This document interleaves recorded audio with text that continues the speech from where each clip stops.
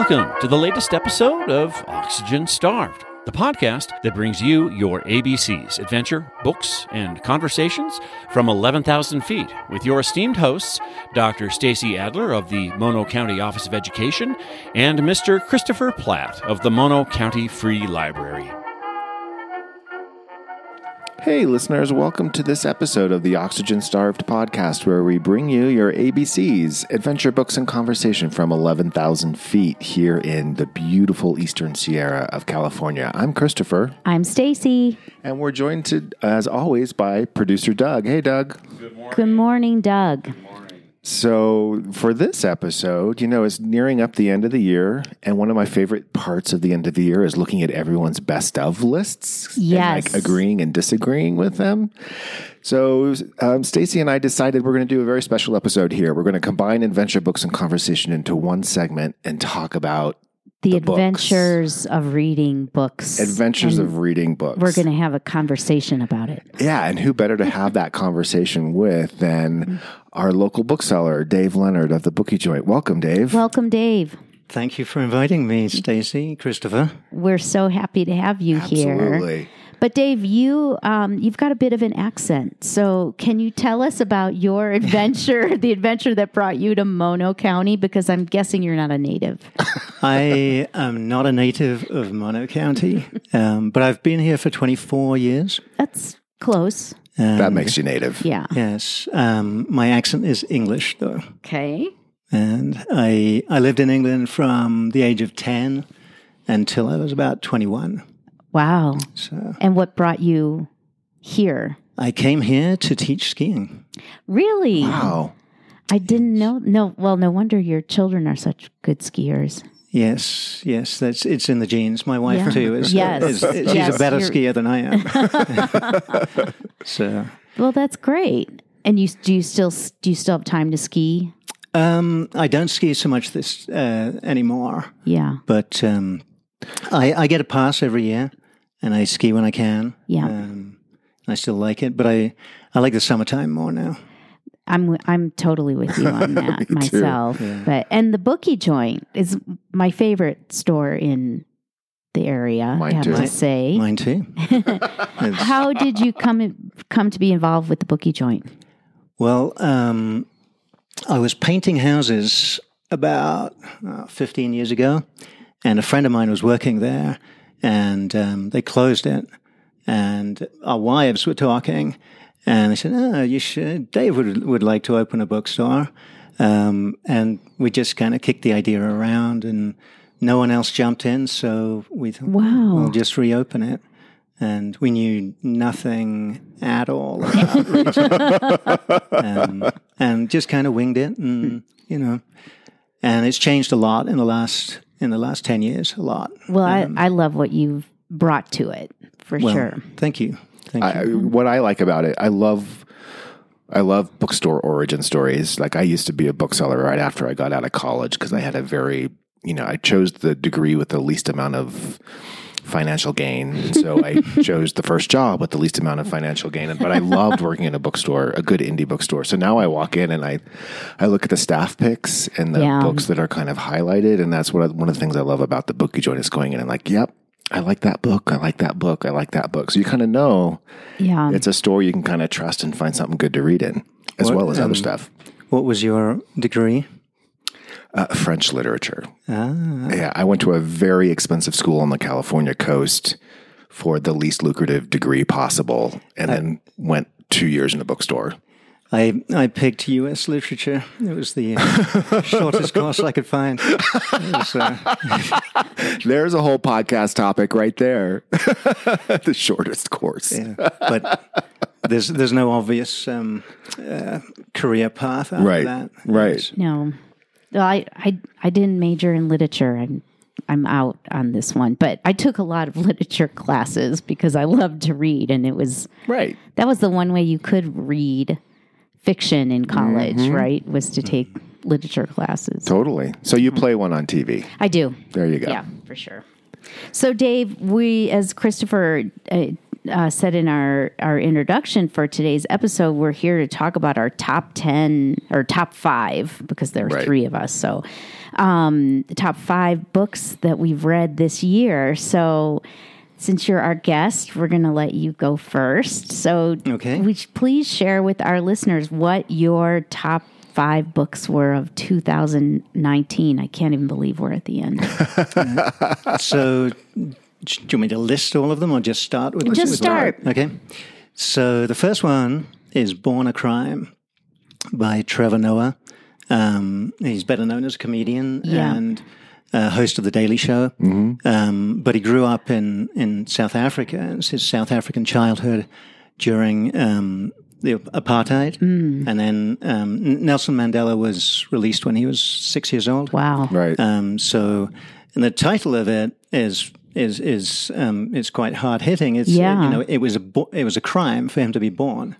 Because he was the child of mixed race parents. Right. And they would, you were not allowed to have carnal intercourse with someone from a different race. Mm-hmm. So his very existence was proof that a crime had been committed. So it's very, it's harrowing, but it's also really funny in places. And I actually listened to a lot of it as well. I was listening to it as an audiobook and reading it at the same time. And he's as an audiobook, I would definitely recommend listening to him. He's a good narrator. And he does all the accents, and he mimics like he does a really good Nelson Mandela. I think one of the things that made that memoir resonate with so many people is because he is known for, The Daily Show and kind of being a comedian, and that it really is a compelling memoir. His own story is, as you say, is really kind of harrowing. It's incredible. It's terrifying, really. A country that was apartheid was the most extreme and organized form of racism. Right. And he could not go out in public with either of his parents because they would have been arrested. Wow. That's insane. He wasn't allowed to, if he was ever anywhere near his father, he couldn't say daddy, or, he would always have to call him by his name. Wow. And, but it's a story of his triumph over adversity, and, it points out the ridiculousness, pettiness of racism and it's a love letter to his mother as well, who brought him up. Yeah, it's a really, really, really good book, and it is. We were also just chatting before the podcast. I think it's also, in my view, it's one of the few books that's bringing the whole history of apartheid and the impact of apartheid to a generation of Americans, at least, that aren't that familiar with it. Right. Yeah. Mm-hmm. So I thought it was compelling from that reason as well. Yes. Great. Cool. What's next? Any more on that? No. How about Children of Ruin by Adrian Tchaikovsky? He's a British author, and he's a sci-fi author. I like to read a lot of fantasy and sci-fi, partly as an escape from the news, which itself is turning into fantasy every day. Well, I just on a side note, from your perspective, selling books, are a lot more people coming in and purchasing more fantasy science fiction these days? I do see more of that. And that may partly be because of the some of the shows on TV, like Game of Thrones and so on. Right. So it's become more mainstream. It used to be as like a super geeky thing. Yeah. But it's perfectly acceptable for people to read fantasy and sci-fi. And we put them together in the store, although a lot of people don't like that. It's sci-fi separate, and they're completely distinct. It's like mysteries and thrillers. Yeah. Yes. But it's the follow-up to Children of Time, and it's this sweeping evolutionary space opera. Yeah. It takes place over centuries, I can't really get into the plot of the second one because it totally gives away the first one. And you have to read the first one. Okay, so these are dependent. You would have to read Children of Time first. Okay. You probably, but it's has great characters, and this one has octopuses. Mm-hmm. Is it octopus? Octopus. Good. Listeners, let us know. I think it's octopi. I think it's controversial because of the roots of it. Right. Is that Greek or Latin? Yeah. So I've been told that it's not octopi before. We'll wait to hear from the I'm sure there are people with opinions out there. Yes, absolutely. And giant spiders. It's a great one. It's a really good book. Sounds like fun. So Adrian Tchaikovsky, which I think is a terrific name. I hope that's not a pen name. Like that's an awesome name. Yeah. Especially to be writing in this genre. He's written quite a bit, right? Have you read quite a bit of him? I've only read those two, but I was he's written a lot of fantasy before as well. Mm-hmm. And a lot of it you can't get as a paper book anymore. Really? Books go out of print quite fast. So I was looking it up last week because I wanted to read some more of his stuff because I like him. And is this skewed more for adults, or can young kids, like the young adult, audience is so big right now. So is this skewed towards younger or older? How does my son read it. Okay, he's 13, and he reads a lot of fantasy too. Okay, he's just started the Game of Thrones. Great. And, there's nothing in it that's inappropriate for good kids even. Cool. Great. What's the third one? Okay, the third one is The Uninhabitable Earth, which is... Sounds very serious. It's a fairly serious book. It's by David Wallace Wells, who I believe was the deputy editor of New York Magazine. Yeah. And he wrote an article in 2017 with the same title, and it went viral. Yeah. And... It's and then he expanded on that to write the book.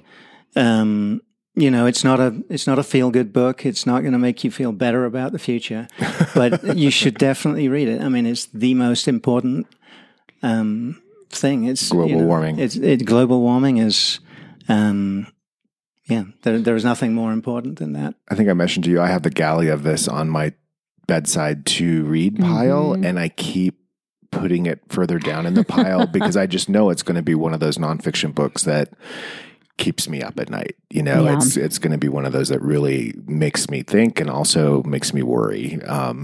Potentially. Does he end it on a hopeful note? Relatively, but it could really be summed up by the very first line in the book. Okay, is it's worse. Much worse than you think. Yeah. Wow.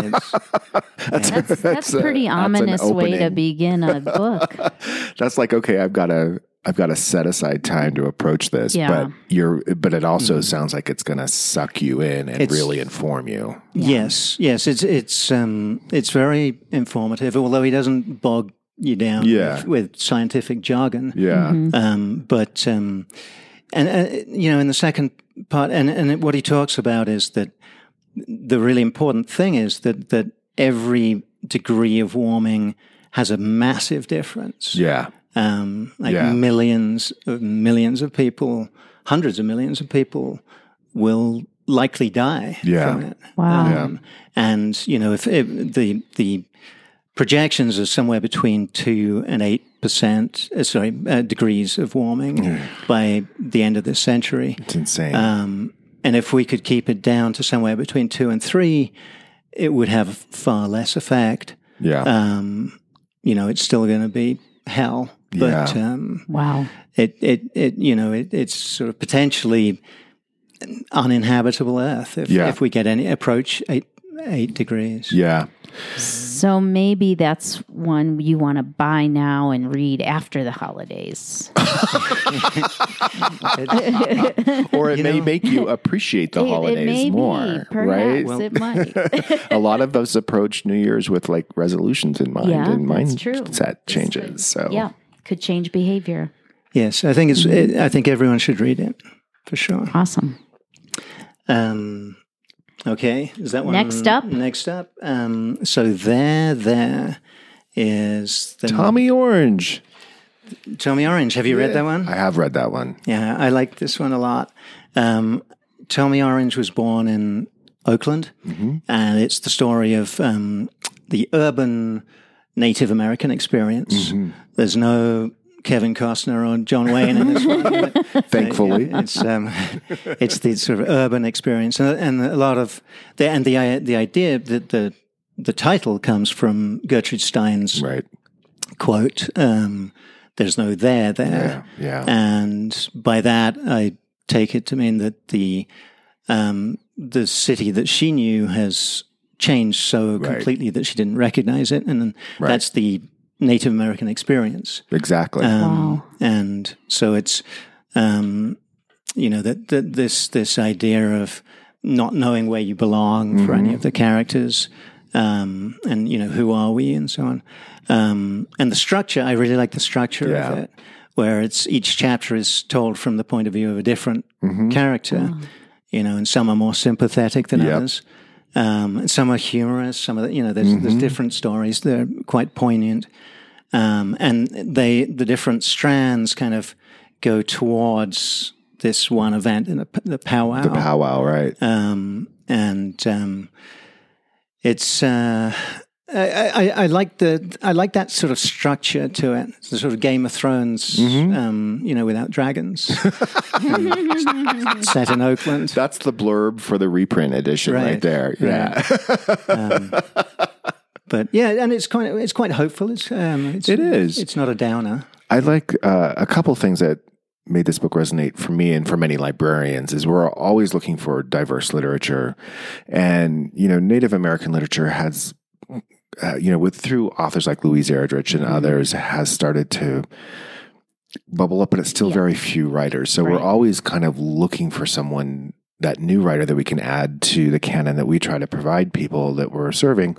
But as well, I just like that it's shining a light on this culture, especially in urban settings. The Native American culture tends to really just get buried, and you just don't even think it's there.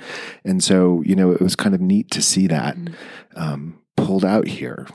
And is it fiction, Dave, or is it nonfiction? It's fiction. Okay. The prologue. He starts with a couple of pages of the history of Native American oppression. It's really good. Yeah. If you just read that, it's really good. Yeah. But the rest of it's completely different. Okay. Cool. Sounds like a good one. Yes, it is. And your last book, I can't wait for you to talk about this one because I'm taking this book on vacation with me. So, so I don't want to give anything away. This is Washington Black by Essie Edugyan, who's a Canadian author. And this is her third book. Her second one was Half-Blood Blues. Did you read that one? No. I didn't read it either, but I'm going to because I really like this one. And that won tons of awards. And this one did as well. If you like your literature with awards, this is the book to get. No pressure. Yeah, exactly. And so it's the story of George Washington Black. It's obviously a slave name. And he's 11 years old when you meet him. Okay. On a sugar plantation in Barbados. Yeah. And then you would expect it to be kind of this earnest, bleak story of colonial slavery, but it's not that. It turns into this page-turning adventure story. I can't wait. You like it? Sounds awesome. I think it goes places too. Like without really giving much away, it ends in Morocco or something. Yeah. So what it's a real adventure. When you described it to me, what captured my imagination about it was that it's narrated by this 11-year-old. And so I love that. And I can't wait to. Well, he doesn't stay 11. He grows. Yeah, that's okay. So I'll take that adventure with him. I think so. I can't wait. I think another thing that stands out about me about this book, at least in talking with other librarians about it, is that I think it's one of this year's hand sellers, right?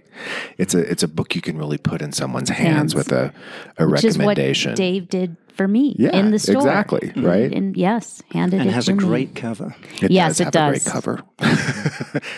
Yeah, there's a whole other podcast in selling books by their covers too. Right. Just like buying wine. Buying wine by the label. Am I allowed to do that? Say that. Those are great selections. Yeah, really diverse titles. And pressure's on you now, Stace. I know. What are your 5 picks? I don't think I'm that diverse, unfortunately. Well, okay, so some of these I've kind of mentioned before on the podcast. My first title is 9 Perfect Strangers. I have a few palate cleansers. Yeah, that's all right. On my we list. Talked about that, right? So, and I'm not embarrassed by it anymore. So 9 Perfect Strangers is Liane Moriarty's newest book. Came out in paperback this year. Yeah. And it's a little modern day Agatha Christie-ish. Not quite, but it's a great story. It really, like as all her books do, they just suck you in from the beginning. You really don't want to put it down. This one gets a little crazy, but these 9 strangers convene at this spa in very remote part of Australia, and I don't want to give any spoilers, so I don't want to say too much, but things go south rather quickly. Hijinks ensue. So, but I like that concept of like, let's bring a bunch of strangers and put them on a train or on an island or in a spa now, the 21st century version. And it's told similarly that, each chapter is there's a different person that is narrating what's going on. It kind of focuses on a different, I'm pretty sure I remember it, that she does tell it in third person, but each character is a different focus of each chapter and getting their viewpoint of what's going on. And it's not just from the standpoint, you don't just learn about the people visiting the spa, but it's really about the people who are running the spa too, and how their stories unfold.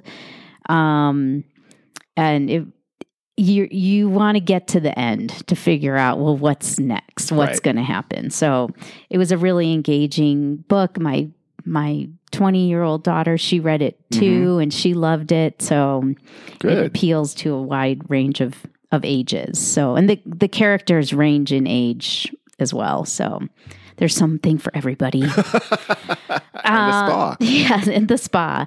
And then my next book, I think is getting a lot of traction. It's been on the hot list, I think, all year long, and that's Daisy Jones and the Six. And that's by Taylor Jenkins Reid, who also, she's published a lot of books fairly recently. She also wrote The 7 Husbands of Evelyn Hugo, which was a great book too.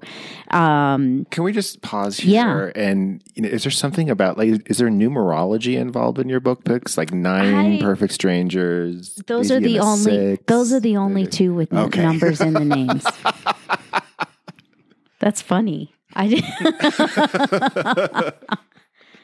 sorry, I interrupted. I'll have to watch look at that from now on. Do I always pick books? Maybe I'm drawn to them. But no, I was really excited to read Daisy Jones and the Six when it came out, and it's in hardback. It's not in paperback yet. Because I love the idea of this book. So it is about this, and it is a fictional band. There was lots of debate. Like, I know lots of people who read this book who went and looked Daisy Jones and the Six up. So it's this, it's this fictional band in like the early 70s, kind of late 60s, kind of like a bigger Mamas and the Papas, like that genre. And the book is told, it's like through pseudo interviews. I mean, that's why it seems so real, because each chapter, the author is interviewing members of the band. Yeah. And getting their perspective on how things unraveled, and Daisy, how she came into the band and, you know, kind of became this, you know, Yoko Ono-ish force, you know, so to speak. But yeah, and how they got super famous. And it was a really fun, it was so much fun to read this book. I read it in 3 days. Literally, I started it I checked it out of the library on a Friday, and I finished it on Sunday. Awesome. It reads really quickly. So, isn't that, Dave, you probably know this. There are multiple books out, like, kind of like, it's like Laurel Canyon, that whole 60s, 70s music scene having a moment. Because I think there's a Janis Joplin book coming out, and there's a few, right? Well, most of them are more biographies, rather than the fictional one. Yeah. There was another one that I can't remember what it was, but I read maybe about 5 years ago that was similar to that. It was really good. Yeah. But I read so many books. But I've heard the same thing. I've had a lot of feedback from people that really, really enjoyed that book. Yeah. And I have it on my nightstand because of that. It's worth it. I mean, you'll enjoy it. It's just, I think people of our age would really, you know, gravitate to this story. Right. And the way that it's told really resonates with like the MTV generation, because it's the way the reporter's interviewing. And then there's a little twist at the end. But cool. I'm not going to reveal that.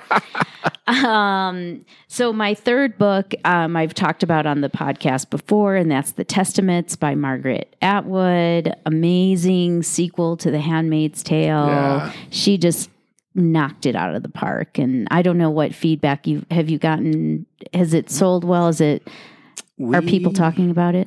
It's been selling well. It's the it's the number one bestseller, and also The Handmaid's Tale is the number one paperback. Really, because of that, right? People that who sense. hadn't read The Handmaid's Tale want to read that first, right? And there's a whole sort of generation that have seen the series without reading the book.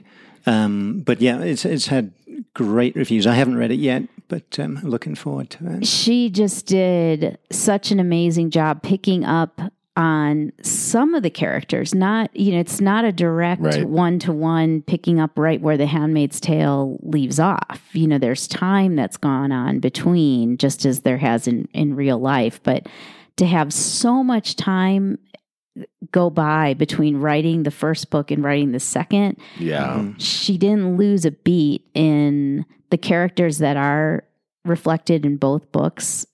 They're really consistent. Right. And you learn some new things about them, which is great. And you don't have to watch the TV show to get it. Do you know if she had been writing it for years, or if she... It seemed the interviews that I've read with her, I don't think she had. I think it kind of was approached to her, how about a sequel? And I think she had resisted a sequel for a long time. And I think what I remember reading from interviews with her saying that the timing of all the events that are kind of going on, the challenges to women's reproductive rights that's happening in this country right now, everything that's going on politically, I think she just felt this was time. It was time. The moment was right. Yeah. So, and she just did an amazing job, and I didn't love The Handmaid's Tale. Yeah. I mean, I thought it was good. I enjoyed reading it, but didn't stick with me at all. This book stuck with me. The characters stuck with me. It was I just loved reading it. Cool. So, are you going to give any as gifts this season? Probably. Yeah. I probably will. Yeah. To certain people for sure. So my next book is another palate cleanser, easy peasy read. When Life Gives You Lululemons. It's another sequel. I don't when an author writes like 2 sequels to a book, Are they still called sequels?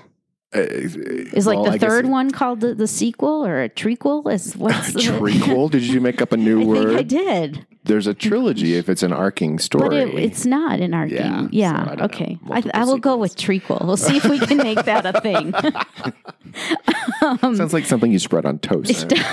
A tricycle? That doesn't taste good. Or a tricycle, exactly. Yes. So Lauren Weisberger, who wrote The Devil Wears Prada, right. She's the author. This story focuses on the character Emily, who was the first assistant in The Devil Wears Prada. The kind of snarky character. And it's kind of funny because as I was reading this, I could only see and hear the character from the movie. You know, Emily Blunt. Thank you, Emily Blunt. You know, leave us a comment if you're listening. We love you. So I could only hear her voice when that character was presented in the story. But it's just an easy, fun read about Emily's life post Miranda Priestley, and then her brings in a couple of new characters, her buddies, but nobody else really. I think Andrea makes one appearance in the book. Okay.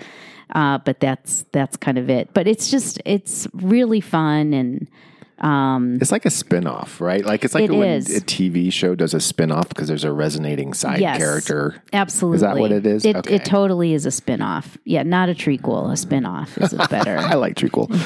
What's a Lululemon? Lululemon is the hot over. Well, I don't want to say over. The hot. Just say it. Athletic, athleisure wear store for women. Oh, okay. So when you're going to buy your yoga clothes, that's, the place to go. So, the if you have some money to spend, you go to Lululemon. If you don't, you order on Amazon. But there you go. Now it makes sense. Lululemon is and so when what she frequently talks about is the story is set in the suburbs in Connecticut. Okay. Really wealthy suburbs. And all the women run around in their Lululemons. That's the reference. Okay. So, and then finally for some culture, I couldn't wait for the Elton John official autobiography to get released, which it finally did. It's called Me. And it is fascinating about his life. And it really, another 1970s musician. Yes. And I love reading. I love these autobiographies about these people that you have an impression of. Mm-hmm. And then to see if your impression is correct. And, I think, yeah, but I've had some information because I've seen him. Mm-hmm. I had the opportunity to see him on his Red Piano tour at Caesar's Palace in Las Vegas. And he's very chatty. And on that tour, he was very chatty and very funny and great wit and sarcastic. And right.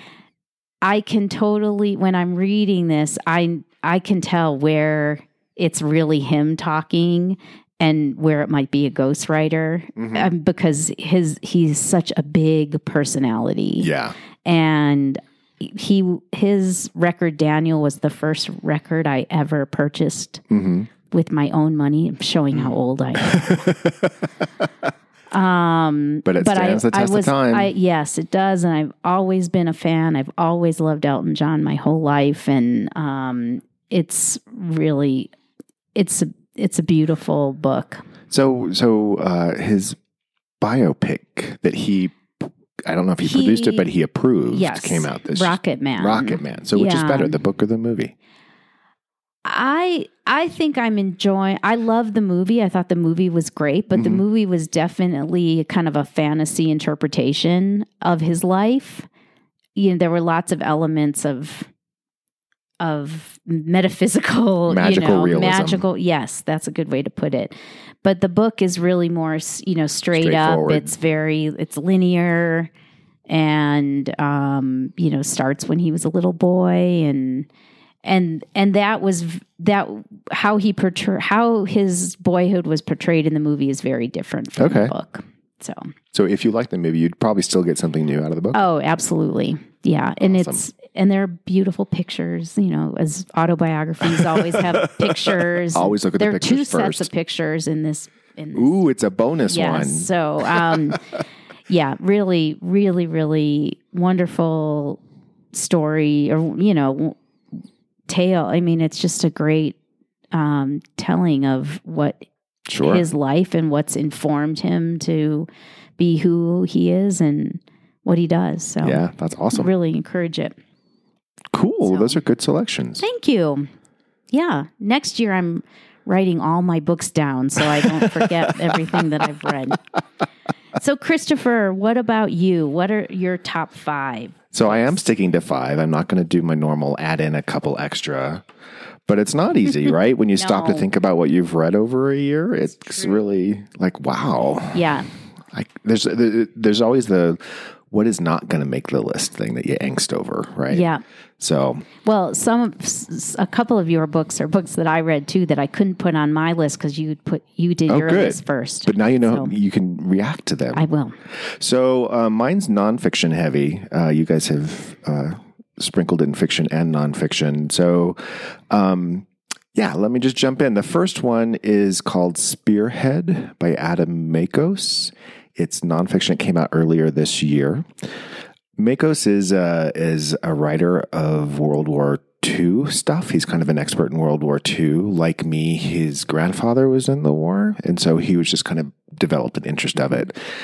And I kind of have a light interest in it because of this, for the same reason. Just, my grandfather didn't tell a whole lot of stories about it, but I am kind of like interested in what he went through by reading other similar stories. So this one is great, and it got a lot of really good reviews. He is a really good researcher, and so he follows the story of 2 basically tank battalions or whatever in the Battle of the Bulge from the American perspective and the German perspective, and really focuses in on the individuals. And at the culmination of the story, it's really 2 individuals, an American and a German, who are in a confrontation in the city of Cologne, firing at each other, and just like what all the events that led up to it on both sides. This is one of the first events that was filmed, so it was known at the time, and it was really compelling. Makos does a great job of not just reciting the events, but actually talking about the human stories. So you really learn about everyone who's involved, and he doesn't shy away from the fear or the apprehension or the excitement or the courage or whatever, and then also just the death, right? Yeah. And it really brings it home. What is interesting about this story is, he's a great researcher. So he's interviewed the people who were involved, who are still alive, and at the end they come together. And there are YouTube videos where you can go on and see these 2 now old men who were on a square in Cologne in 1945 firing at each other. Wow. Now they're coming to meet each other for the first time. And it's really just, it's heartwarming and heart melting at the same time because it was such a tragic situation. How old were the men when he like late teens, early 20s. These are all young boys, right? So when he's interviewing them now, they're like in their 80s, 90s. Wow. They're dying off. So he's kind of lucky to have fortunate to have got 2 of them that were still alive and mobile enough to meet each other. Right. But I really recommend it for people who, like me, kind of like to read about history or war, or just want to read a really compelling human drama. Yeah. It really brings it home. The second book, which, stepping from lighthearted to equally lighthearted, is a different topic. This book came out this year. It's by Adam Higginbotham. It's called Midnight in Chernobyl. Came out earlier this year. Chernobyl's anniversary kind of has hit the zeitgeist. HBO had a series. Right. Number of books coming out and articles coming out.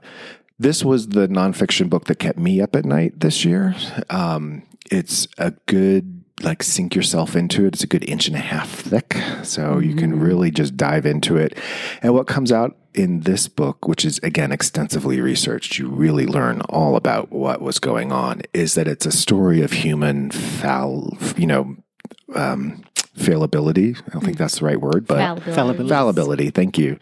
Human fallibility, which comes from human nature and organizational nature, kind of combining and culminating in a really tragic event that brings out the worst of both, right? And then compellingly switches to bringing out the best of both, because you have people who have courage in the moment and are really just trying to rescue the people, prevent the meltdown and all of that. And it really just becomes a page turner at that point. So I've heard you talk about this book, and I've read parts of it. I haven't read the whole thing, so it's a little heavy for me. But I've heard you talk about this book as a study in leadership.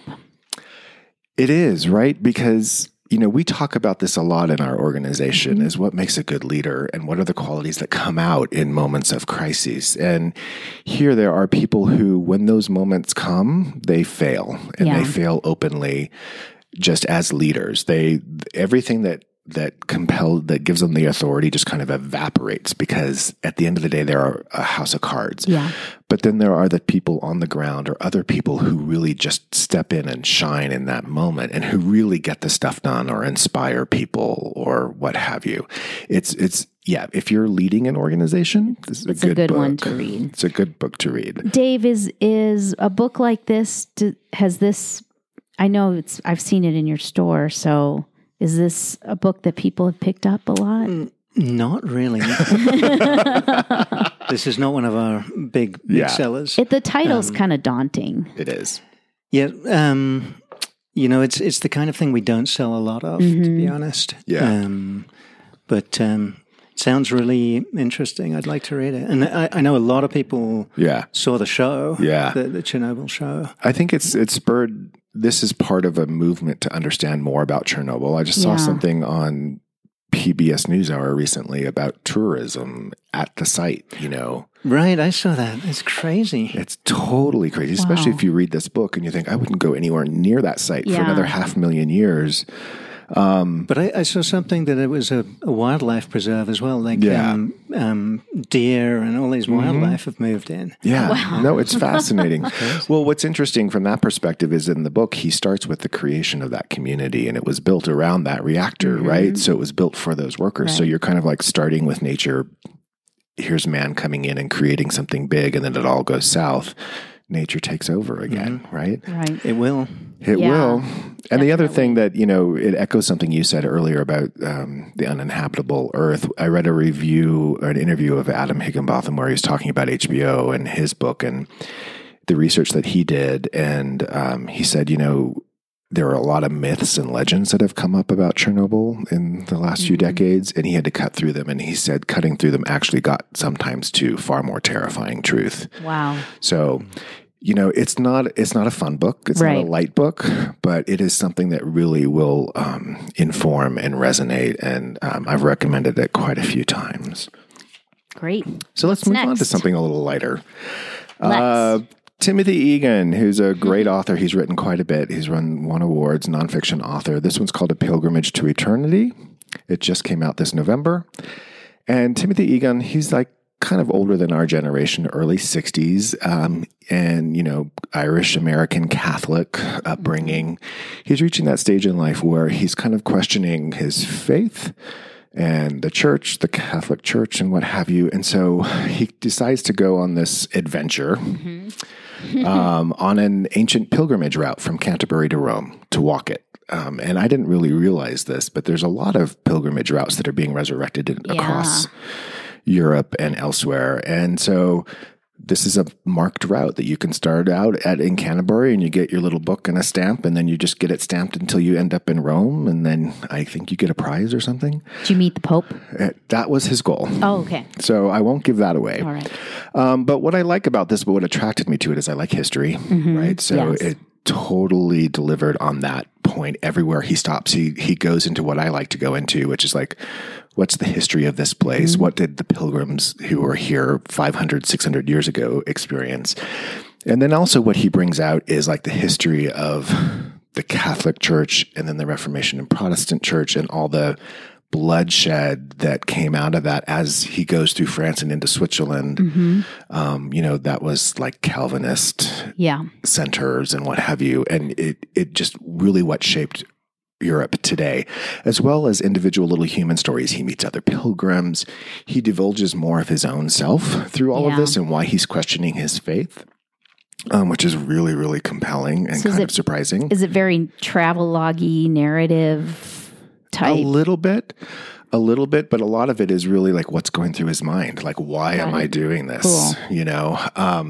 So I'll give away 2 little tidbits that don't give away the story. Okay. He does end up in Rome because it's a pilgrimage. He wouldn't have finished the book contract probably without it. But a couple things that were my favorite little tidbits that I learned. One is a monastery going up to the pass out of Switzerland across the Alps and into Italy. There's a monastery that you stay at called I forget what it's called. I forget the name, but it's where Saint Maurice remains are interred, relics, what have you. And I didn't realize, so Saint Maurice is the first black saint. Oh. He was born in Africa. He was martyred for not killing other Christians, which resonates with what he's talking about, having just walked through Switzerland. This monastery has this, I forget what it's called. I think it's unending psalmody or something like that, where the monks chant continuously. And when your session is ready, another choir walks in and they pick up the chant so that the prayer is unceasing over time. So he says it's been going on for 900 years. I being the librarian, Wikipedia'd it. Apparently it went on for like 300 years, which is still pretty insane. Long. But I thought that was just kind of a magical little thing. Like you're on this pilgrimage and you end up in this place where the music never ceases. And then a little bit further up that pass, he sees St. Bernard's because you're at St. Bernard Pass. And lo and behold, that's where the dogs are.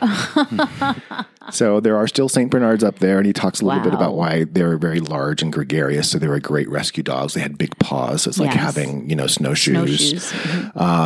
And they aren't used anymore because there are better modern techniques for rescuing people who are going on a pilgrimage to Rome over the Alps in winter. But you can still go see the dogs. So great book. It's much easier and shorter than Midnight in Chernobyl. It's a powerful personal story along the way, and I won't give any more of that away.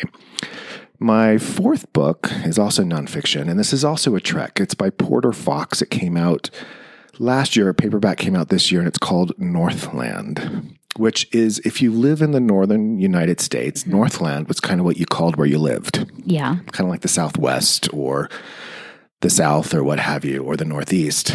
So Porter Fox, some of you may recognize him. He's an outdoors writer. A few years ago, he came out with a book called Deep, The Story of Skiing and the Future of Snow. Oh, okay. So I'm hoping at least one other person in Mammoth has read that book. But he's a great writer. And this is a little bit more travelogue-y. Okay. He takes 3 years to traverse the northern border of the United States from Maine to Washington State, which used to be, when you think about it, far more an important border than the southern border ever was. There's a lot of battles and what have you that happened over that. It's great for armchair travelers if you want to have a variety of experience. He goes by canoe, on foot, and car, in a cargo ship through the Great Lakes. He meets a ton of different people. There are just characters that crawl out of the woodwork in this book. He talks a lot about the indigenous history of the areas that he's crossing. It's a really rewarding book, and he succeeds in the end, which you kind of always want to see happen, even though you know he's going to make it. So is this book going to spurn tons of people now traversing the border between the U.S. and Canada? Wouldn't that be cool? I think it would be really cool because I think there's a lot, that we don't learn about the north part of our own country. We learn about, where battles of the Civil War happened or where the immigration issues are today. One thing I found interesting is that he says, like, after 9/11, the border really became far more controlled than it ever was in the past. So there was no longer crossing the river into Canada to go fishing for a day. You had to be on the watch out for border patrol agents and stuff like that. So it's very serious, but again, there are just a variety of cultures up there that I just never heard of before. So Northland by Porter Fox. We have it in the library and it's still in print. You can get it at the bookstore. So you do have it? Yeah. Awesome. Because I know the Bookie Joint. That's They have all the good books. So my last book is a novel. I'll lighten it up a little bit. I love but this just book. a little bit. You read this book. It's called yes. The Great Believers by Rebecca Makkai. Came out in hardback, I think, a couple years ago, and now it's out in paperback and audio. This is a book that I think really in my view, put Rebecca Makkai on the map. Mm-hmm. She'd written great books before that. This one came out, was nominated for a ton of awards and won a few. It was nominated for the National Book Award and the Pulitzer. It's about a group of college-age friends in Chicago, in 1980s Chicago, early 90s Chicago, and just, kind of like almost a coming-of-age thing with different people. AIDS sets in, and so it starts to pilfer that whole story, put holes in that story. And what I like about what she did with this is she matched it with kind of two parallel stories. Mm-hmm. So one of the threads from this group of college-age friends in 80s Chicago is they're working with an older woman who had lived in her 20s in World War I and post-World War I Paris. Right. Had affairs, artists, literature, all that was happening with all those expats. And the parallels there is there are two lost generations happening there. Yeah. The men who went off to war in World War I and the people who were dying of AIDS in 80s Chicago. And she parallels that, ties it together kind of nicely and subtly. And then also one character from this book, a young woman, goes on to have a child, get married and have a child, and then eventually becomes estranged from that child. Right. And so there's a modern day setting of this woman reconnecting with her daughter. Right. Which is also pretty compelling. So there's kind of same group of friends, same people, but three time periods being examined here and the potential of a new lost generation. And I won't give it away. It's a book that, you'd want to dive into, and you get all those things. There's the three hanky moments. There's the funny moments. There's kind of like the compelling narrative. And then for some of us, it's also kind of a little bit of nostalgia for the 80s. Mm-hmm. For sure. Not dating ourselves here, but what did you think of the book, Stace? I just loved it for all the reasons you just described. The characters were so vivid, so beautifully portrayed and described, and you didn't doubt for 1 second anything they were doing, right, that it was contrived at all. It was just what they would have been doing, if they were real people. So it really resonated. It was great. And you grew up near Chicago. I grew up on the north side. So a lot of the places that she was describing where they were, some of them I didn't know, but a lot of them I've been there. And when they drive up to Wisconsin to go see the old lady, I made that drive many times, right? Yeah. Not to see an old relative though, but I won't go into. Okay. That's a whole another other novel. Story. Okay. Yeah, exactly. But I love this book. So this one's called The Great Believers by Rebecca Makkai, Makkai. We will put all 15 titles that we talked about on our website. So for those of you who have been taking down notes or want to come back and revisit any of these titles, you can get them and the links, and that way you can go to the Bookie Joint or your bookseller or the library and read them. We'll also put a link to the Bookie Joint and all of the contact information, so you can go see Dave. Thank you. And buy your Christmas presents. Fantastic. Thank you so much. Dave, thank you so much thank you, Dave, for your time this morning, and great to see you as always. Yes, great to see you We'll be in the store soon, for sure. Shopping. I look forward to it. Thank you. Thank you. Happy holidays to you, Dave. Happy holidays. Yeah, and happy holidays to all our listeners. Thank you for joining us for this special episode, the top picks of 2019 episode of Oxygen Starved. Yes, and thank you all so much. We appreciate you stopping by the podcast today. If you enjoyed this episode, please take a minute to subscribe, rate, and leave a review so other people can find us more easily. We'd really appreciate a few minutes of your time to do that. As we mentioned, please check out our website. We'll have all the information from this show listed on there. You can find that at oxygenstarvedpodcast.com and our Instagram page, O2 Starved. Thanks y'all so much for listening. Happy holidays. Happy holidays, and we'll see you soon.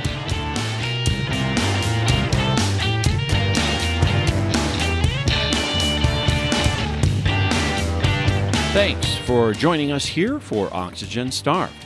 Our outro music, Iron Bacon, is composed and performed by Kevin MacLeod. Incompetech.com, Creative Commons by Attribution 3.0 license.